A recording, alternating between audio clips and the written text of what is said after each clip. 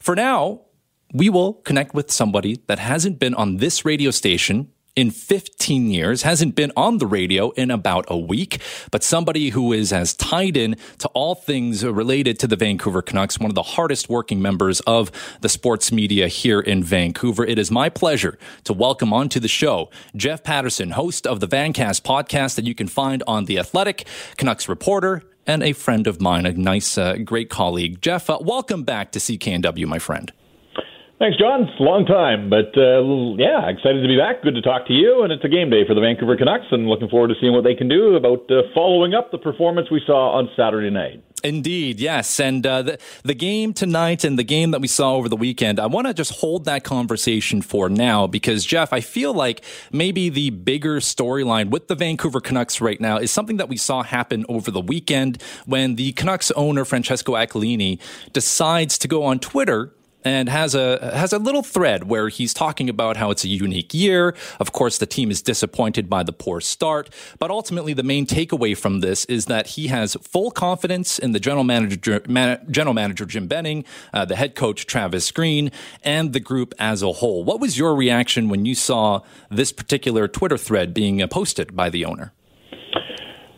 Well, I applauded him for speaking out because I have long been in the camp that believes that Canuck fans, people that have lined the Aquilini family's pockets with millions and millions of dollars over the years, deserve to hear from the owner from time to time. I don't need him to be Jerry Jones of the Dallas Cowboys or Mark Cuban of the Mavericks or somebody that's always seeking a microphone, but I think a couple of times a year, hockey fans in this market, as loyal and as passionate as they are, they deserve to hear from the owner. And so I applauded him for speaking out. I wish it had been in a different format, that he would have been willing to take questions from the media, because there are a lot of questions swirling around his hockey club right now, but that's not who he is or how he chooses to do it. And so on Twitter, it's a one-sided conversation. We hear his side of things, but there is no way to poke and prod at some of the things that he said.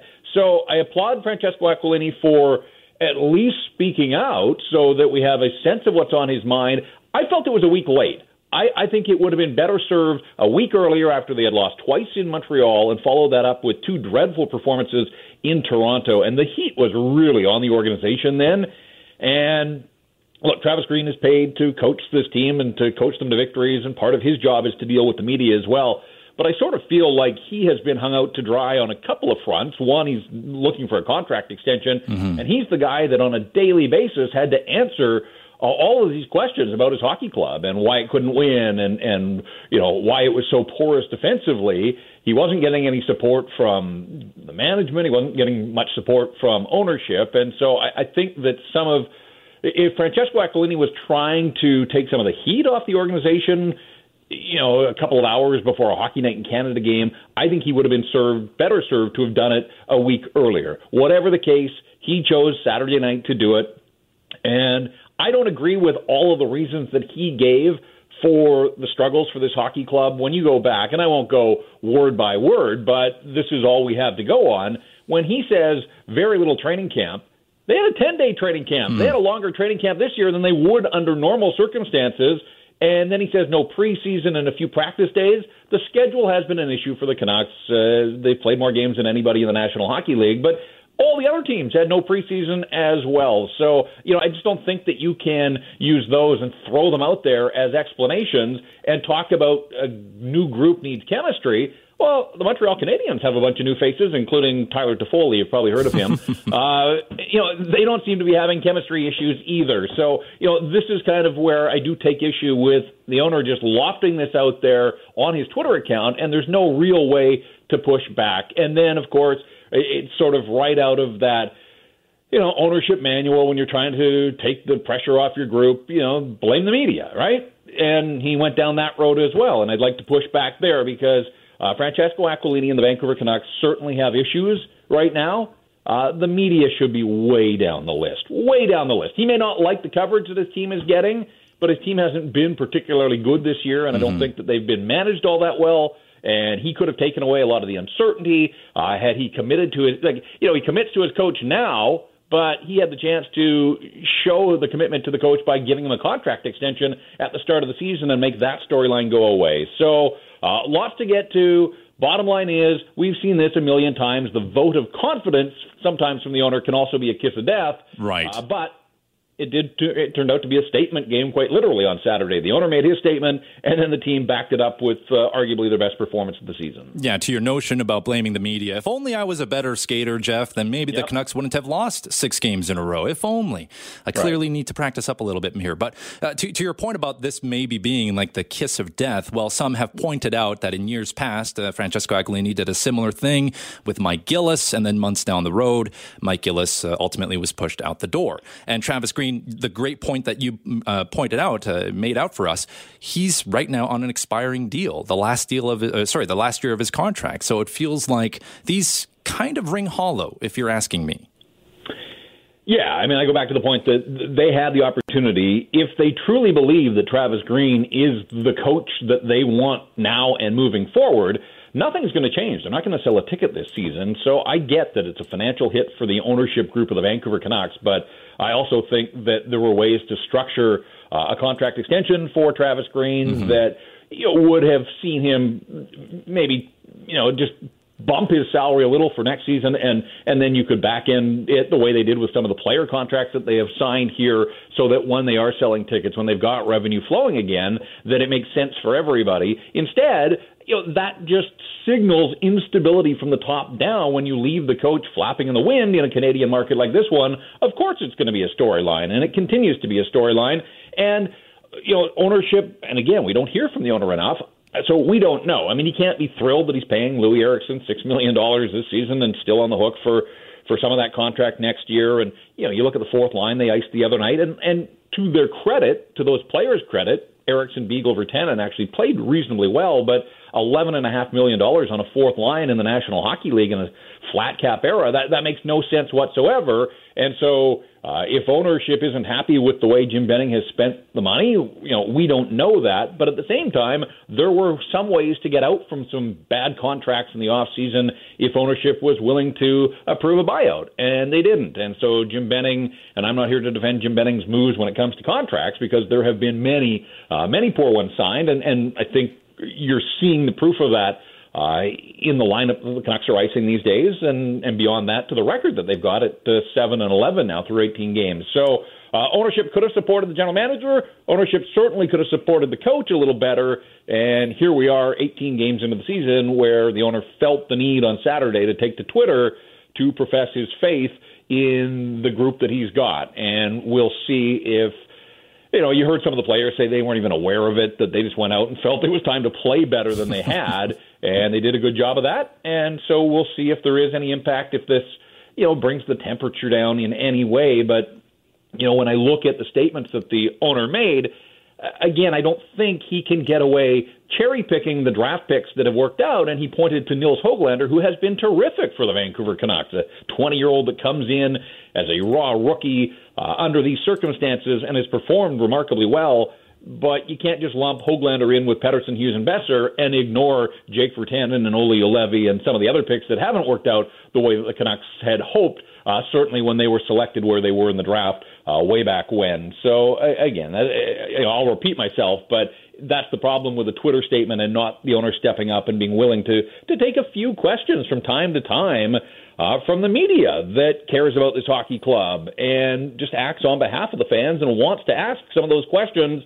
And instead, we're left, that's the other thing, too. When ownership doesn't speak, sometimes we're left to speculate. Mm-hmm. And that's kind of where we are in all of this, trying to read this man's mind. And so all we have to work on are the tweets. There was some information in there, but, I would have liked a little clarification as well. Well, to your point about cherry-picking the draft picks, as I've been told, never let the truth get in the way of a good take. And maybe that's kind of what was at play here. In conversation with Jeff Paterson, he is the host of the Vancast podcast that you can find with The Athletic, and Jeff is on the line now. Jeff, as you mentioned earlier, the Canucks had a statement performance against the Flames over the weekend. Maybe, just maybe, they happened to catch Calgary on a bad night. Maybe they didn't sleep very well. Who knows?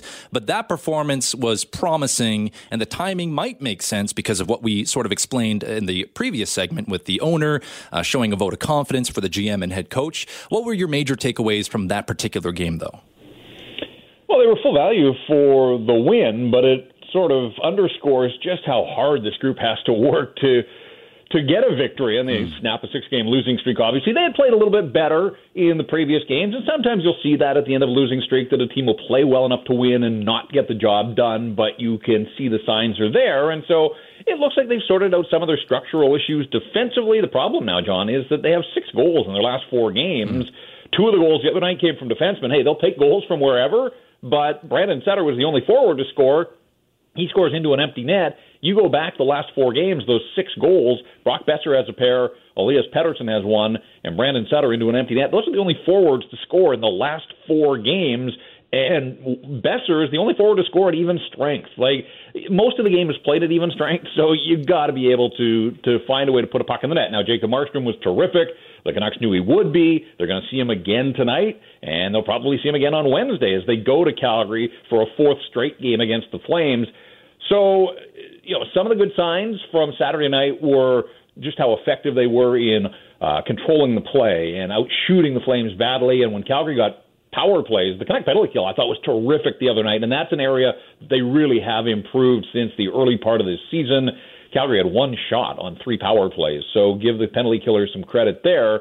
And now it's a question of, can the Canucks' best players find their offensive game? And you look at Bo Horvat, doesn't have a point in the last 4. He has 2 points in the last 10 games. Bo Horvat is a better player than that. We saw that in the playoff bubble last year. They got him the offensive winger that he was looking for in Nils Höglander, and yet for whatever reason, the point production just hasn't been there for the captain since early in the season.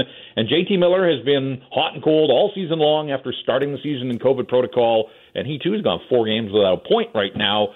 These are guys that the Canucks need to step up. So tonight's another opportunity for that, and we'll see if their best players can get the job done. But it's a tough way to win in the National Hockey League if you're averaging a goal and a half over a 4-game stretch. Yeah, absolutely. 3-1 the final score against the Flames over the weekend, but the game was a lot closer than the final score says. The last 2 goals from the Canucks, including the game winner, didn't come until much later into the third period. So it tells you that this team is struggling and starving for goal scorers. You mentioned JT Miller. Very Jekyll and Hyde. And it's very curious because he was a standout player last season, over a point per game. And it seems like he's still capable of doing some special things in the offensive zone, Jeff. But it feels like his all-around 200-foot game maybe it's fallen off a little bit. I can't explain it. Yeah, I mentioned the COVID protocol to start the season, so he didn't come shooting out of the gates necessarily. But come on, he's 15 games in. The team is 18 games, or at least tonight is their 18th game. So he can't use that anymore.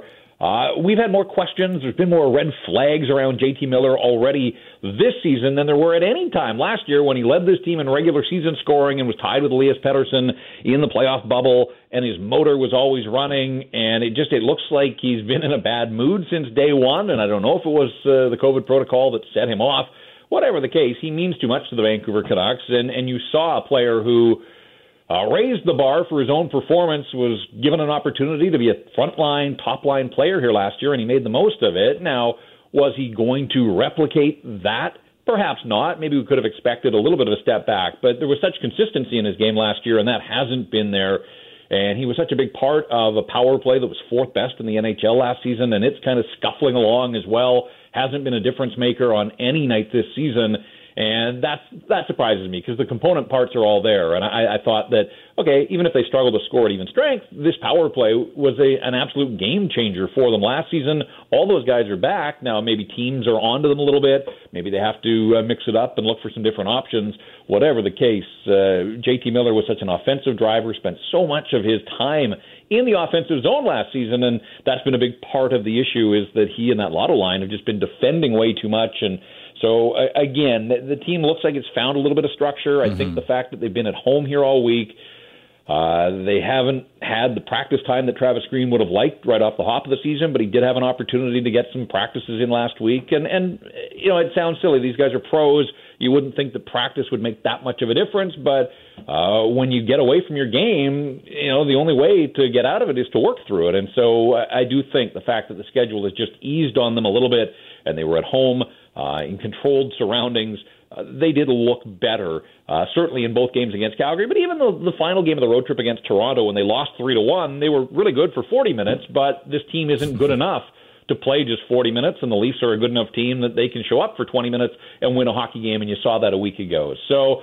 there have been some steps in the right direction here, but this team is so far behind the eight ball now with the crappy start to the season that they have to string wins together. So a win on Saturday means nothing if they can't back it up with another one tonight. Very well said. He is Jeff Paterson, host of the Vancast podcast with The Athletic.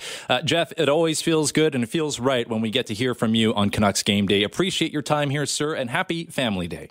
What time? Are we back doing the pregame show tonight? I will try and make that happen and get the right sponsors in place to make it so. Thanks for having me on, John. It was fun. You got it. That's Jeff Paterson, just one of the best in the business, a voice that is respected, appreciated, loved here in this market. Well, it was a cold weekend here in Metro Vancouver for the long weekend. I was pretty much staying inside as much as possible. The thermostat turned all the way up. My apartment heating is not so great, but then we have to think about those who are far less fortunate and don't have a home to call and don't have a place where they can just easily turn up the heat. So with that in mind, one city councillor in Surrey is now calling on the city to open up new warming centers in civic buildings, saying the fact that there's nowhere for people to go if they are homeless to get away from this cold is wrong and deadly. With that in mind, we are now joined by that city councillor. It is Linda Annis here on 980 CKNW. Good afternoon, Linda. Thank you for giving us some time, and happy Family Day. Happy Family Day to you. And obviously, you know, this is an issue that's near and dear to your heart. So let us know exactly what's going on with the city of Surrey and what number of beds are actually available for those that are needing it.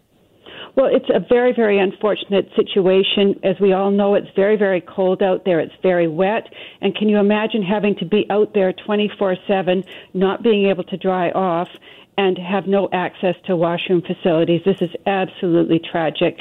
Right now, we have about 644 homeless folks in the city of Surrey, and that's from the latest homeless count that was done, which really probably underrepresents what the real reality is.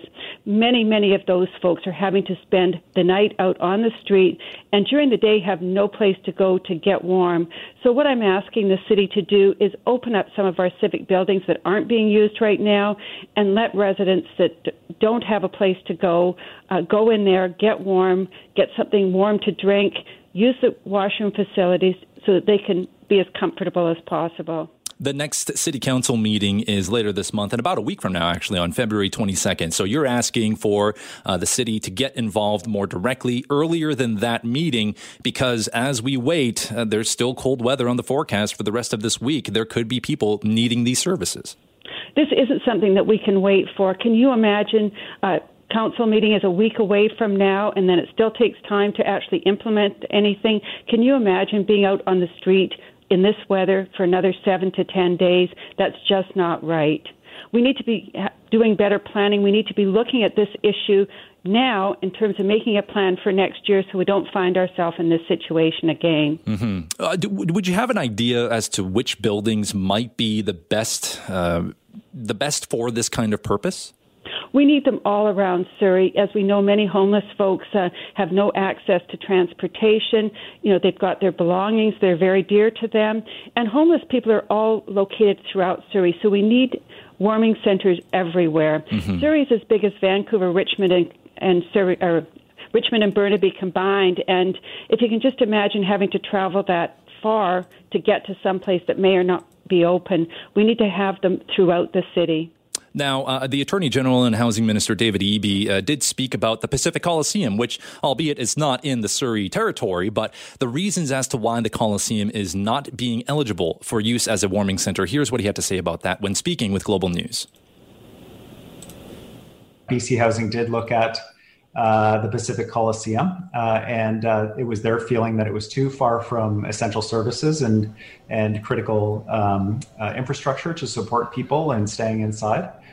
So while it's not currently on the list, certainly we're keeping an open mind in terms of sites because this is quite obviously an emergency. So obviously there needs to be essential services nearby, which I think would make it a bit of a challenge for most of those civic buildings, if I'm not mistaken. So perhaps that's one explanation as to why some of these buildings aren't being made available, if we're listening to what the minister says. I don't agree with that. I don't agree with that at all. If you're sick, you're wet, and you're out in the cold, the first priority needs to needs to be to get you indoors, get you dry, and get you feeling a bit better. Then I certainly agree with him. We need to have services to help people that are homeless, but the first and foremost, we need to deal with their immediate situation, which is getting them indoors to get warm. Certainly, I know a lot of recreational buildings and centers. Surrey has so many of them all throughout the city that there could be absolutely a reasonable argument made in favor of using these and converting them into temporary shelters, because we're not talking about using this for 6 months at a time. We're talking about doing this for just about, 2 weeks or 3 weeks, just so that we know these people that are the most, they're in the most dire and critical situations with the weather. They just need to find someplace temporarily to get away from the situation outside. Well, and many of these people have a place to maybe sleep at night, but on many of the shelters that they're with aren't open during the day, so they have to vacate. So we need we need more places for people to be able to go and get a good night's rest, but we also need spots for people to go indoors and be able to get warm, use the washroom facilities, and have a hot beverage and maybe a hot meal. From my understanding, the city has 59 spaces for people to sleep during the winter and during extreme weather conditions. I mean, away from COVID-19, if this was any other year, I think most of us could agree, Councillor, that 59 is far short of what seems to be reasonable for a city the size of Surrey. It's not reasonable, COVID or not COVID, when you've got 644 homeless folks and even more that haven't been counted in the last homeless count. It's hugely problematic to have that few number of beds. And is this something where the mayor, if the public wanted to see more change, the mayor would be the first person to maybe be able to enact some of these changes, or does it indeed go through the city council? Well, it depends on what we're trying to do. I mean, I would ask and urge people to speak out. This is not right. There's parts of Surrey that have no access to homeless or shelters or a place to get warm. It has to be a place that someone can get to easily. They aren't probably able to jump on buses, and they don't have transit fare, so how would they get there? They don't have cars or any other sense of transportation. So we need to make sure that these folks are well taken care of so that they can get healthy, not continue to get sick, and be able to get on the road to getting some help to get them back into housing again. And one final thought, and we appreciate you giving us some time here. Recreational centers and civic buildings are usually positioned in high residential areas. So there will be maybe those who live in certain communities with these rec centers that are being looked at for possible shelter spaces that will say, well, we don't necessarily want this in our neighborhoods because we have children, we have, old people, we have people that are vulnerable. We don't necessarily feel that it would be the safest thing to do, especially during COVID-19. Well, that's just so wrong. There's homeless people throughout Surrey. There's homeless people in, high-income housing close by and living in parks. They're located throughout Surrey. It's not isolated to one area. Homeless people are everywhere. They're living in the woods. They're living in the parks. They're looking for any place where they can get a little bit of shelter. So I think we all have to do our part to help these people who have found themselves in a very unfortunate situation. She is Surrey City Councillor Linda Annis, calling on the city to act quickly and get more emergency beds available for those that are needing it the most. City Councillor, thank you so much for giving us some time here today, and happy Family Day. Happy Family Day to you, too. Thank you very much. Yeah, you got it. That's Linda Annis, of course, talking about the concerns that she is feeling right now with the number of beds and the lack of when it comes to the homeless situation in Surrey, and the fact that we are still maybe on the back end, the tail end, but it's still very cold outside. This whole cold snap that's still trickling its way across the Lower Mainland. Myself, I am not a parent. That being said, I've spoken to many parents over the past number of months who have shared their concerns with what is happening with their children at school. And of course, this has to do with COVID-19 and whether or not they feel the level of safety measures and protocols are good enough for their children. Some feel it's okay the way it is right now. Others feel strongly that there needs to be more restrictions, more rules, and more mandatory masks in order for their concerns to be at least taken care of. So here we are now connecting with another parent who wants to share their concern because this is such a contentious issue, and there's always a lot of talking and conversations happening online. We have chosen to keep the name of this parent anonymous, but I do want to welcome her onto the show, and I say thank you so much for giving us some time here today. Thank you. Thank you very much. You got it. Now, one thing that we can share is that your daughter is an elementary school student and attends Colchena Elementary School here in Vancouver. And the reason that you're calling us today is because obviously there's some things on your mind that are worrying you as a parent. Whenever you have to feel like you have to send your daughter to school, there's going to be a level of concern, one that I can't understand as a non-parent. So I'll stop talking here and I'll let you share with us what is on your mind. There is a lot of safety issues that we feel scared about. We actually didn't send her until Monday, and the school had its first exposure of the year on Monday and Tuesday, the whole week, I guess. But we kept her home because my husband has a heart condition, so she only went for 2 weeks in October.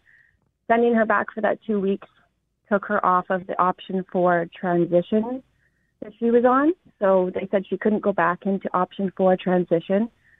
So we've just had her home and no one does any checks with her or anything like that. She's just basically out of the system.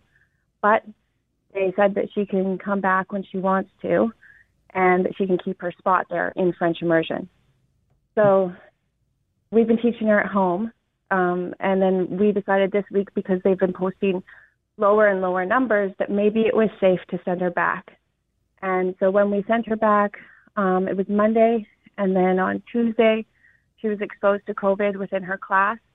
The school had information. They knew that her sister was in the school and was also sick. And public health instructs you to send the other sibling to school. Right. Even though you're waiting for a test result from a sibling that has symptoms. Like, that needs to change with the new variants. It's more contagious. Why would we still be sending a sibling to school that is living in the same house as a COVID patient? Like, it really doesn't make sense to me. Yeah, to confirm that, when we heard about the big threat and the big scare in Maple Ridge just a few weeks ago, it was the same thing where some students were asked to take a rapid test, and yet family members of those students or staff members were told, yeah, it's okay, send your siblings to school or wherever they need to go for the day because apparently that is safe to do so. It just doesn't seem to make any sense. No, I don't know if they think we're all living in mansions here in Vancouver, but a lot of people live in close quarters, and you can't keep kids away from each other. It just doesn't work that way. My sister was told to keep a 2-year-old away from a 4-year-old.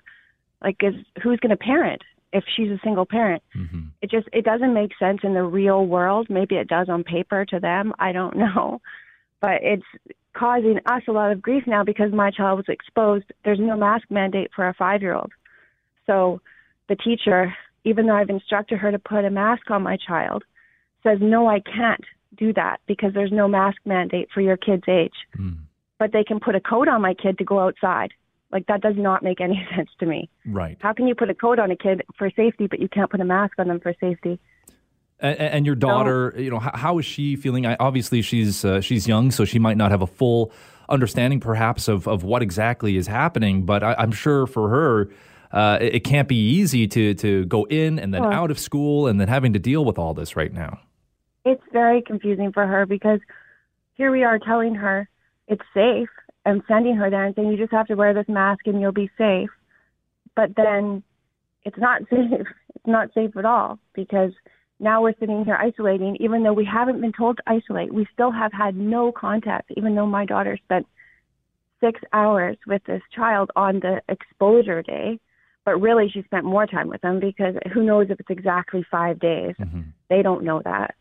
I don't think exactly. So, she's been exposed. And because she didn't have her mask on, I watched her. I live across from the school. So I watched her take off her mask at the playground. And I stopped myself, and I feel very guilty about it now. I stopped myself from running over there and putting that mask back on her because then she went back into the school and got exposed to COVID. And no one put a mask on her. No one kept her safe. Now my husband may have a real problem with this because he has a serious heart condition. Right. So that puts him in definitely the more at-risk grouping when it comes to those, waiting on vaccines or just trying to get through COVID-19. Right. Was your daughter asked to undergo a test, or has that not been issued to your family? We haven't taken her for a test yet. We actually, the way this has all trickled down is what is concerning, and why I'm contacting is because these privacy issues with the teachers, they're causing delays and they're causing sickness to happen because the teacher, if she had told us on Tuesday that the sibling was exposed and was actually, not exposed, had COVID, I would never have kept sending my daughter to school that week.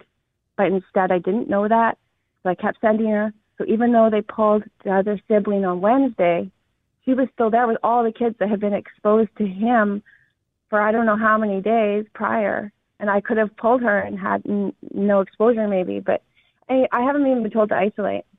Right. So the only way I've been found out about any of this is because the parents took it upon themselves to email me and the rest of the class. The teachers have sent out a warning to everyone, just saying hey, a member of our school community has tested positive. They don't tell you the grade. They don't tell you anything except that. Then the parents emailed us, so we knew, the sibling is actually in our class, so we actually have to worry.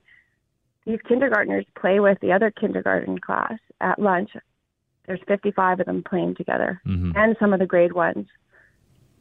They don't even know. They don't even know right now. Kilchenna, Division 22, has a COVID patient in it. They don't even know that, and their kids have been playing with them all week outside. So right now, I don't know. I'm sorry to interrupt. I feel like, the big concern for you is not so much the issue of mandatory masks, which has been contentious, but although I'm sure you are in support of there being mandatory mask policies, but really the sense I'm getting from you is transparency. There needs to be more transparency and upfront honesty to parents and students and staff members so that everyone can make informed decisions. Exactly. If you want to tell us our kids are safe, then the teachers need to be able to get that information out to the parents quickly. We can't wait. They haven't even told us to isolate. That's what's crazy to me. It's I'm isolating because that's what we are doing. But if we weren't, we would be out there and we might be spreading COVID to people, and we wouldn't even. No one is just. I don't know. It's just not being handled properly. I don't think for the new variant. Right. They need to do more. I hear other provinces are doing more, and I think they need to change some things because obviously this isn't working. Yeah, it's definitely feeling, it feels risky. I'll put it that way. And I do appreciate you giving us some time and wanting to talk about this. But before we let you go, assuming... I have one more thing. Oh, yeah, please. I'm sorry. This is important. There's only been one exposure day listed on the government site for a Kilchenna school. It says February 9th. Now, we got a letter right from the school, and the exposure dates are the 3rd, 4th, 5th, 8th, 9th, 10th, and 11th. That's 7 days. They're missing 6 of the exposure dates on our public health website.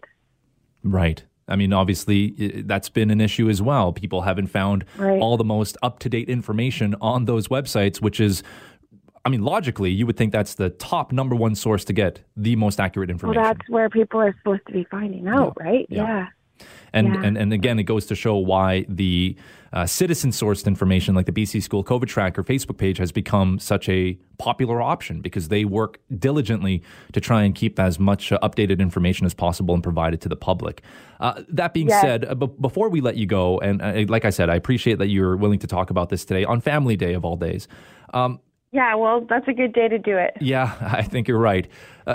Now that this has happened, what is the plan for you and your daughter with the fact that she went back to school after doing the option 4 process and now there's this? So do you feel like it's still safe to send your daughter back to school or have you decided on that just now?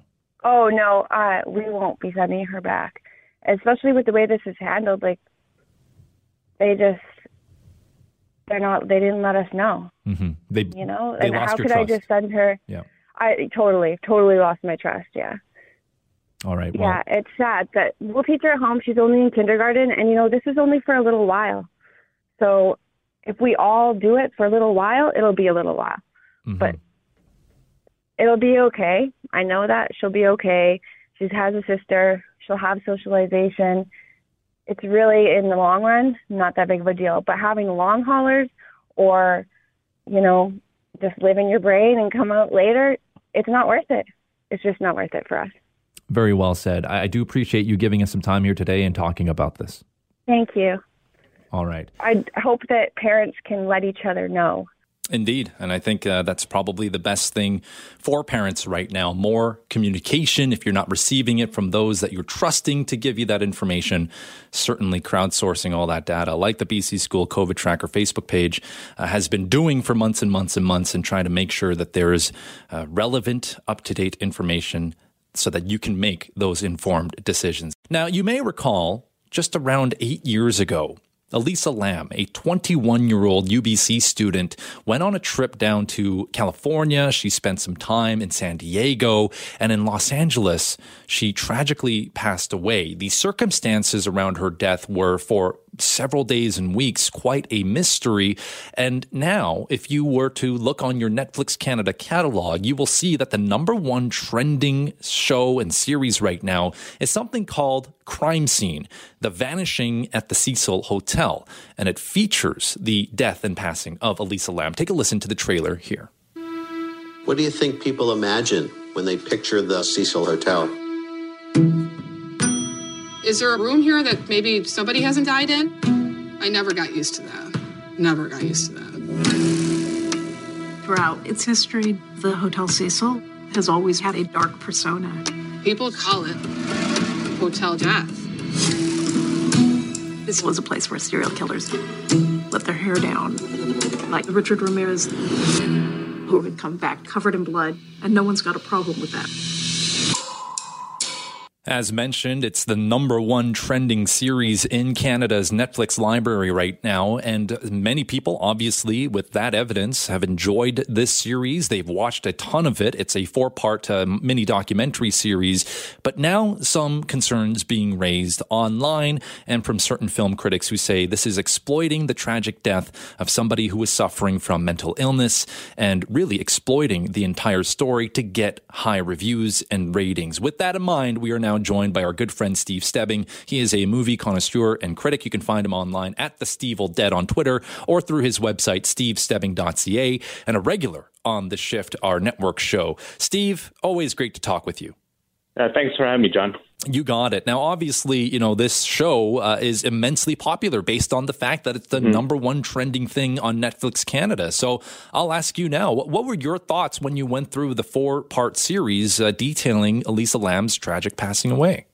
Well, I wasn't hugely knowledgeable on the actual case. So, I thought it was, for the first couple episodes, I thought it was very interestingly told. And gives almost like a massively deep enigma to what exactly happens. I mean, in the first episode, you get the full tape, the last known footage of Elisa Lam, and it sets up a deeper mystery than I think is what the final result is. I can definitely see why it's polarizing, especially when you start bringing quote unquote YouTube investigators into it, which I always think is a dicey line and a dicey way of presenting quote unquote professionals. So I see both sides of the coin on this. Yeah, pardon me. It's interesting because when they go through this series, at first they present you with the detectives that were assigned to the case, and it feels like, on their perspective, they're just trying to be upfront and honest what the process looked like. They talk about how there was a different incident in LA also happening at the time, which led to a bunch of detectives actually being pulled off the case, and there ultimately only being, 2 or 3 officers that were still left investigating the missing case file, which was what it was at that time with Elisa Lam. And then, of course, there's the hotel general manager who apparently, based on what she said in this documentary, and for full transparency, I've seen the first 3 episodes. I haven't seen the full thing just yet. But the hotel general manager even said she has had so many requests over the years, but she wanted to do this one, I would assume, because she wanted to set the record straight.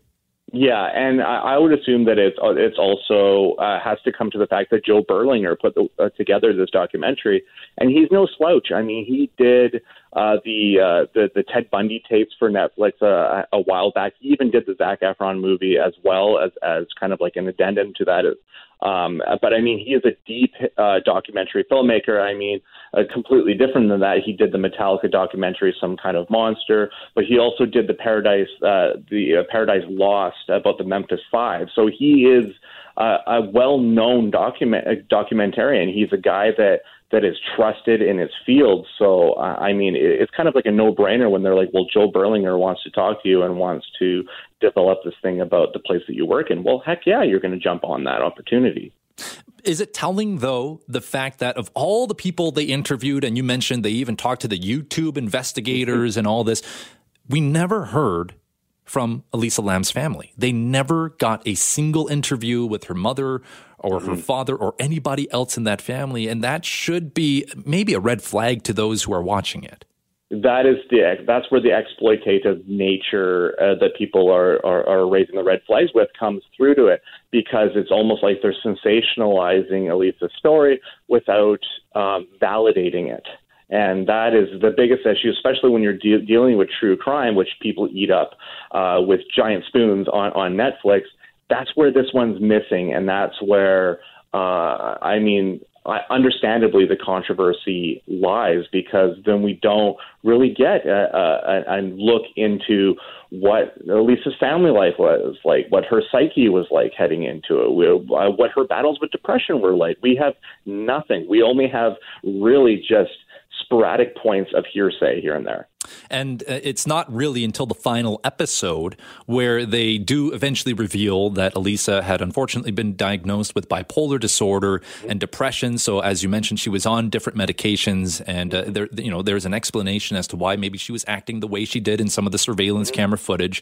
But they don't share those details at the beginning. It feels like it would have made more sense, at least to me, Steve, if they were upfront about that fact at the beginning and then still have all the context of the YouTube investigators and et cetera, so that they can at least be mindful that this is somebody's life we're talking about here.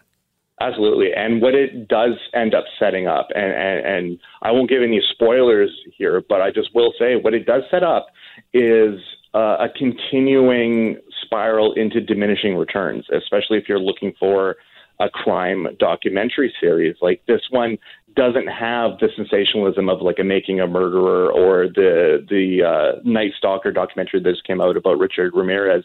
Like, it leaves you wishing that we'd gone down a different path with a different story, possibly, because there are so many different stories within the Cecil Hotel that they could have latched onto, like the aforementioned Richard Ramirez stuff. He did frequent that hotel. But instead, we go down essentially something that turns out to be very much a dead end. Right. But now we can't ignore the fact that it's the number one trending thing in Netflix Canada's library. Obviously, the producer that you mentioned, he's had immense success doing similar documentary series with true crime or sometimes fictional things. But then do we need to look at the way that Netflix as a whole just approaches these particular topics? Like, do we need Netflix to have some accountability, knowing that the content you're pushing out sometimes will come at the expense of families that are probably still very much grieving about the death of their daughter 8 years later? Yeah, I mean, there's like more of a regulation, sure, would be needed, but that's, I think, when it comes to these streaming services and creating sensational documentaries, or even ones that maybe Netflix not producing themselves, but purchasing as well.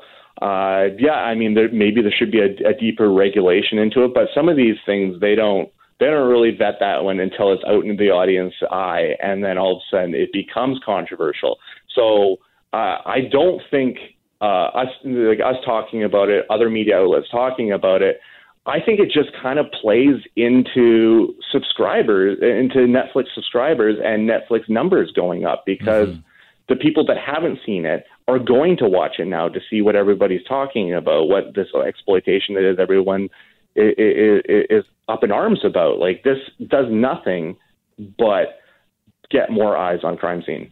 Yeah, you might be right. I'm hoping that with this conversation that you and I are having today, that at least we're providing the full context so that those who go into this series, if they haven't watched it yet, will at least be in the know as to the truth of Elisa Lam's mental illness. And there isn't any, conspiracies or wild theories that they need to be thinking too much about. It's really the truth of what happened with Elisa. Again, a very tragic death. Our guest right now is Steve Stebbing. He is a film critic and a movie connoisseur. You can find him on Twitter at TheSteveIlDead or on his website, stevestebbing.ca. And he's also a regular contributor on The Shift, our nationally run program. And Steve, right now we're having a conversation about this new Netflix documentary series called Crime Scene, The Vanishing at the Cecil Hotel. I just wanted to get your thoughts on this particular thing, because one of the most important narrative drivers of the entire documentary is the repeated use of Elisa's Tumblr. And the fact that she kind of used it as a personal journal or a diary where she was detailing and sharing her personal thoughts, kind of sharing her itinerary for what her trip down in California was going to be like. And I'm wondering, do we look at that and think that's highly inappropriate? Because although when she was alive, she made the decision to make her profile public, certainly I think there's a lot of people who might agree that say, well, when she passed away, there should have been a decision made on Tumblr's part or the producers of this documentary to not include those because it's kind of invading on her personal space.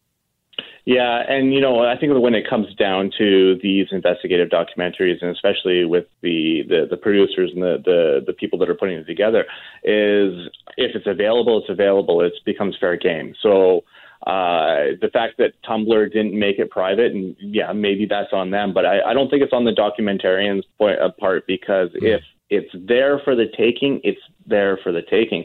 Unfortunately, I think everything that's missing from it is, above all, context is always missing with some of these entries.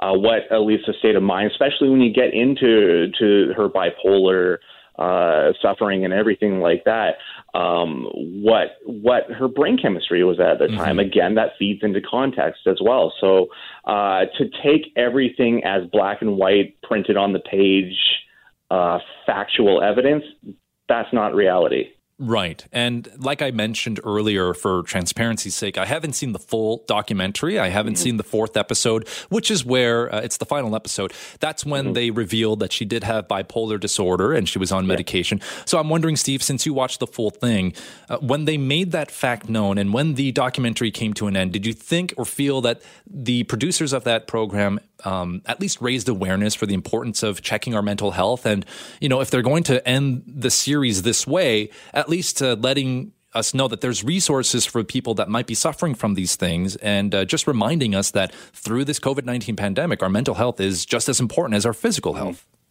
I don't think that they did a good enough job of relaying that. And maybe generalizing it to a wider audience that does deal with those issues. I think it's more used as a gotcha moment for that 4th episode. Being that if they would have weighed on episode 1 and given you kind of the context of her mental history, then maybe, that initial video you saw wouldn't have come off as so quote unquote creepy, or even, in smaller points, just towards the behavior, quote unquote, of the elevator itself, supernatural. Like, I think it would just, I think it would actually give it kind of like a more of a focus. But I think that would have taken away from the effect that I think that Joe Berlinger and his crew wanted you to feel over these 4 episodes. Absolutely. And you know what? I guess they're getting what they wanted. As mentioned numerous times now, the number 1 trending option in Netflix Canada. Yep. And even though conversations like this might be discouraging, maybe some people from viewing it, certainly it seems many Canadians have already watched all 4 episodes. Steve, appreciate you giving us some time and some insight onto this documentary. We look forward to talking with you again. And of course, look forward to hearing you on The Shift. Awesome. Thanks, John. You got it. That is Steve Stebbing, movie connoisseur and critic. You can find him on Twitter at @TheSteveWillDead or through his website, Steve Stebbing. That's STEBBING.ca. Something that happened earlier today that is absolutely worth celebrating. Well, history was made at 6 a.m. Monday Mountain Time after 252 hours. Oh my goodness. History made by the world's longest game. 40 players, nonstop consecutive hockey, $1.84 million raised, and that total continues to come up and up and up. And joining us now to talk about that experience is Andrew Buchanan. He's a player and fundraiser with the world's longest game, also a trained firefighter. And Andrew, if I'm not mistaken, also a player that scored 62 goals during this world longest game attempt. So congratulations to you, sir. Oh, thanks. Thanks for having me. You got it. I mean, take us through what that was like for you, because not only are we talking about just a ridiculous amount of hockey, 252 hours consecutively like that, but you add on top the cold snap that was being felt all across Canada, certainly up in Sherwood Park. So how was it dealing with so many games of hockey and just the weather conditions? You know what? It was an unbelievable feat. We're kind of starting to call each other the hashtag Frozen 40 for what we went through. So that was weather like we've never felt. You know, we started out, we weren't even sure if this game was going to happen with COVID restrictions. So, you know, right up until, we entered the bubble, we weren't sure this game was going to happen. So, players had to start isolating at home a week before the event. Then we got to the event. We had to isolate for 3 days by ourselves in our trailers. Had to have 3 more consecutive negative COVID swabs before we could even play. And then we saw the weather that kicked in. So what motivated us the most was, when the polar vortex rolled in, we were getting messages saying, you guys are crazy. There's no way you can do this. There's no way you guys will be able to battle through this weather. And it just motivated all the boys even more. I mean, we were hitting cold spells of one night. I was standing in the net. And it was minus 54 degrees Celsius. Wow. With 40-kilometer-hour winds blowing at me. Pucks were shattering. Sticks were breaking on impact. On my goalie mask, I had frost build up that I could barely see. I had probably close to 5 or 6 layers of clothes on, heated socks, heated gloves, you name it, and it still wasn't cutting it. You should see some of our feet. It looks like it was right out of a horror movie. So, yeah. It was an incredible feat by the guys, and it was an absolutely incredible event to be a part of, and can't say enough good things about it. Yeah, I mean, this is not the first time such an event has taken place. It's really become an annual tradition there, organized by Brent Sake and so many of the volunteers and organizers like yourself working behind the scenes to try and get this going each and every year. And the $1.83 million total that we're talking about raised in support of cancer research in Alberta at the Cross Cancer Institute. So this is an excellent cause. One of the photos that I did see, Andrew, was the balaclava. I'm not sure which player it was, but literally icicles forming all around the face of this poor player because of the conditions that you're talking about. This might sound like a silly question, but was there ever a moment when you were out there dealing with the cold that maybe, just maybe, a slight moment of doubt creeped in and, a thought ran around your mind saying, I don't know if we can finish this because it's just way too cold? Absolutely. The whole, event is such an up and down, emotional wise, right? And literally the only thing that carried us through was the amazing support, right? So I don't know if you've seen pictures, and I can send you pictures after, but the entire rink is covered with patients that have either lost their lives to cancer or to patients that are currently battling cancer. So, those middle of the night shifts, from 1 a.m. to 5 a.m. was kind of definitely the toughest for us to get through. And the coldest. But what will be amazing is, normally this event has thousands of fans that are watching, but this year due to COVID, they could only drive through and honk their horns. And the support that we had from people from all hours of the morning, that's what kept us going And it was incredible support. And, for me as a goalie, because I played goalie and I played out in this event, as a goalie, I only got a break from the weather every hour. So every hour I had to go out there, take the weather, and then come off with a Zamboni, and I'd get 10 minutes of, rewarming, if you want to call it that, and I'd head right back out for another hour. And, my shifts were a minimum of 6 hours, and in a day I would do 12 to 16 hours easy on the ice, and it was unbearable at times. I'd be lying if I didn't say that. So, and as a goalie, pucks were literally hitting me and shattering. Oh. So it was, unbelievable. I've never experienced anything like that. Oh, I bet not. And I don't know if you'll ever get to experience something like that again because, weather conditions change all the time. If you're doing this again next year, who knows if it'll get as low as, what were you saying, minus 58 or somewhere along that line? Minus 54 degrees. Yeah. And what really hit us, the first few days, we hit weather of, minus 30, and then it started creeping into the minus 40s. And then when that vortex really hit minus 50. Wow. But what really, really, really tested us was the wind. And the wind just would not go away. It was relentless. And in that sense, the sweat that you're working up, like that becomes an enemy because wind plus sweat equals chilliness. Absolutely. So it's a fine line with players, right? So you had to find that line that, you were warm enough to take the elements, but also not too hot to start sweating. Because the second you start sweating out there, you'll flash freeze. So it was a fine line each day of players trying to find what was going to be the right amount of layers, but we got through it. I mean, there was, definitely some ugly injuries and some definitely ugly toes and ugly feet out of this, and some very wind-burnt, frostbitten faces as well. But, the pictures speak for itself. It's what these guys went through. They're absolute warriors, but at the end of the day, it's nothing what people going through cancer are fighting. So that's what kept us going. You know those toothpaste commercials where they might say like 9 out of 10 dentists recommend, et cetera, et cetera, et cetera. I'm not sure you would find 9 doctors that would recommend you doing something like this with the conditions that you guys had to go through. So I have nothing but just, positive and compliments to you and the rest of the players that were involved. And for those that are wondering, this is a game after all. So the final score, Team Red scored 2,649 goals. Team White scored 2,528. White actually outshot Team Red with 10,253 shots to 9,996. So you were on Team Red. So with that in mind, obviously the biggest winners are those the amount of money and the community for raising so much money for cancer research. But is there anything that Team Red now gets to enjoy because you did manage to win with the highest amount of goals? You know what? The score in this game didn't matter. There was only one goal in this game that counted, and that was to help end cancer. So you can see the crazy score. We'll be honest, there wasn't a whole lot of defense out there in front of me, right? But it was an absolute shooting gallery, and pucks at that cold temperature do not feel good at all. So, but we rallied, we got it done, and we raised the most money we've ever done in this game. The game has been a tradition here in Sherwood Park since 2003, so they have it every 3 years.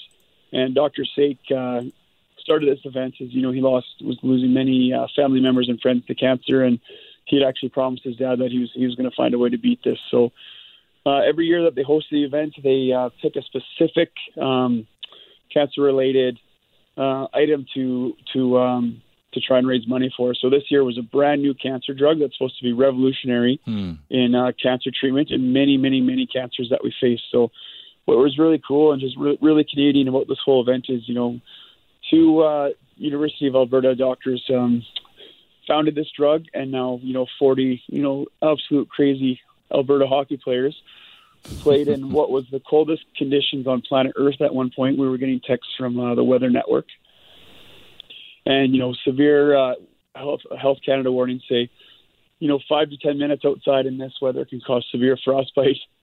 But we were out there for 10 to 12 hours, so we got it done.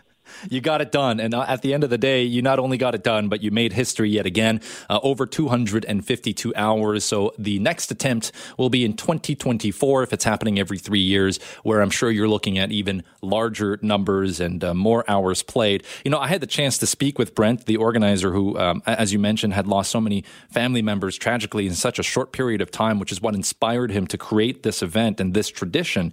And although it's such a heartbreaking story to hear what happened to him and his family. In a way, it's a silver lining that it happened because he's able to now turn such a heartbreaking and challenging experience and turn it into something that is miraculously here, that is changing lives, and I would say even saving lives, Andrew. So there's... Absolutely. Dr. Sake is one of the most incredible, driven, motivated individuals I've ever met in my life. So to host this event, to have all of us out there in a non-COVID year, this event takes 800 volunteers. They did it this year in 10 volunteers. Wow. Put this whole event on, and that's because that's all we could have in the bubble. And this event would not have even come close to happening without the amazing work of those 10 volunteers. So they're the real heroes in this, and helping us get through it. Very well said. It might take you 3 years just to get back to a level of warmth, of room temperature from the conditions that you were playing in. But 3 years from now, we anticipate another record-setting performance from you and the players involved with the world's longest game. Andrew, thank you so much for giving us some time here. And again, a job well done to you and the rest of the players and all the volunteers who managed to make history yet again. Yeah, absolutely. And just one more thing. The unique part about this event is we rival a team in Buffalo, New York that tries to break the record. So every year, we both raise the money for the same event, and we're allies in the fight against cancer. But normally they do this game inside, so we definitely set the bar higher this year, and we're not letting them beat our world record unless it's outside. So those boys have to answer, and we'll see what they do. But I dedicated my cause to first responder cancer, as cancer is the number one killer of firefighters. So. I was proud to dedicate this game to everyone out there, to anyone who's fighting cancer, but specifically all the first responders out there that are battling cancer. So that one was for you. What I went through is nothing what you're fighting, and donations are still up on our page. I can give you guys the link for a week still. So, thanks for having me on the show. It was an incredible event, and to all those fighting cancer, never give up. Awesome. We got your back. Yeah, he is Andrew Buchanan, player and fundraiser, and indeed a trained firefighter who's letting us know you can still make donations at worldslongestgame.ca. Again, Andrew, thank you so much for your time. Absolutely. I'm going to go back in the hot tub now. We'll talk to you later. Yeah, you deserve it. Don't get out of that. Make sure you get some meal service on the way. We'll be connecting with Dan McTagg. He's the president of Canadians for Affordable Energy, because gas prices are once again quite high across the Lower Mainland. We're looking at $1.39 in Surrey, and it seems this could not just be the end and the peak, but maybe a sign of higher prices to come. And a lot of that related to COVID-19. But why are Canadians always having to pay a little bit more at the pumps? For that, we are now joined by Dan McTagg. He's the president of Canadians for Affordable Energy. Dan, thank you for joining us today, and happy Family Day.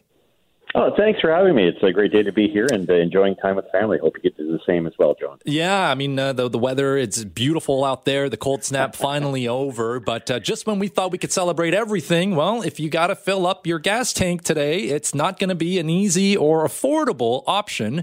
And yet that's what we're looking at. $1.40 in Surrey. That seems to be the price that people are fixated on. And from what you understand, it doesn't seem like it's going down before it gets any higher, really. No, John, it's these are prices we haven't seen. You'd have to go back to March 7th, 2020, so almost a full year. The last time we saw prices here in the Lower Mainland, Vancouver, tiptoe above $1.40. By tomorrow morning, most gas stations will start off at $1.40.9. So the $1.35, $1.33 you're seeing at many stations. If you need fuel this week, do plan to pick it up because it's not likely to fall anytime soon. There is a overseas market rally as well, which saw gasoline move up about 2 cents, 3 cents a liter. So safe bet that by Wednesday or Thursday, as I was talking to your colleague Janet Brown here from CKNW a little earlier in the week, we could be at $1.43, $1.44, likely by Thursday or Friday. And of course, a bit of a hesitation there. But as we head towards summer, $1.60, $1.65 will be the new normal, perhaps even above that. Well, it's interesting, Dan, because I remember earlier during the pandemic, gas prices were actually surprisingly low, and it was a welcome sight. I remember the last time I've seen anything around like $1.10, $1.11 was back in 2017 when I was living in Cranbrook for a short summer, my little summer camp in the East Kootenay. I haven't seen prices like that since really the beginning of the pandemic, and so clearly low prices can be obtained. So what's preventing Canadians from enjoying those prices now? Well, you're right. My best friend lives in Kimberley, so I beautiful know what place. you're talking about. He keeps yammering about how great prices were, and that's sort of course, being the emphatic word. Look, a number of factors are driving up prices. Demand in the United States, especially driven by the appearance, at least down there, that they're starting to get past the COVID period, the pandemic. Vaccinations are rolling out, and that's giving plenty of confidence and, in fact, suggestions that demand for fuel is beginning to rise again, rising above the pre-COVID period, so back to February, even January of 2020. In fact, the national gas price for Canada right now is pushing towards $1.16, $1.16.5. Those are prices as a national average we haven't seen since October of 2019. So things are getting back to normal, but there's a few differences this time. Demand is likely to be a lot higher, and it will come back very quickly, meaning more demand from refineries. Oil prices now pushing above $60 a barrel for West Texas Intermediate, even our own WCS, Western Canadian Select, which we use here to mix for most of our gasoline here in the Lower Mainland. That's over $50 a barrel. Brent, $65 a barrel. You can pretty much get the understanding that the world economy is starting to pick up steam, and with it, prices. Of course, we have to be mindful of the fact that here in the Lower Mainland, you pay, as a jurisdiction, among the highest taxes, in fact, the highest taxes on gasoline anywhere in North America. So that always contributes to the price, John. When I do my 2-3 day predictions looking out, I have to look at what the market's doing in the Pacific Northwest, because that's the market we rely upon. And then I have to add 45.89 cents a liter. That's all the federal, provincial taxes plus GST. So you're, on a day like today, you're about 51, 52 cents on every liter of gasoline is tax for everything from transportation, provincial tax, municipal tax, as well, of course, as the GST, and, of course, the carbon taxes. Yeah, the taxes definitely add up, and we know that's been hitting Canadians, especially here in the Lower Mainland, for a very long time. Seems like that's not going away anytime soon. But one thing that also sets, or at least helps set, the price of gas and oil and petroleum is the OPEC, the Organization of the Petroleum Exporting Countries. And I'm just wondering if maybe because the United States, there's a new presidential administration now in place with Joe Biden, is this part of just like a negotiating tactic to try and get a relationship up and going with the new administration, or is this kind of unrelated to that? Well, it's not very related to what Mr. Biden is doing, President Biden, and we're not certainly getting comments by Twitter every few days when gas prices were starting to get very high from the previous president. So that's changed a little bit.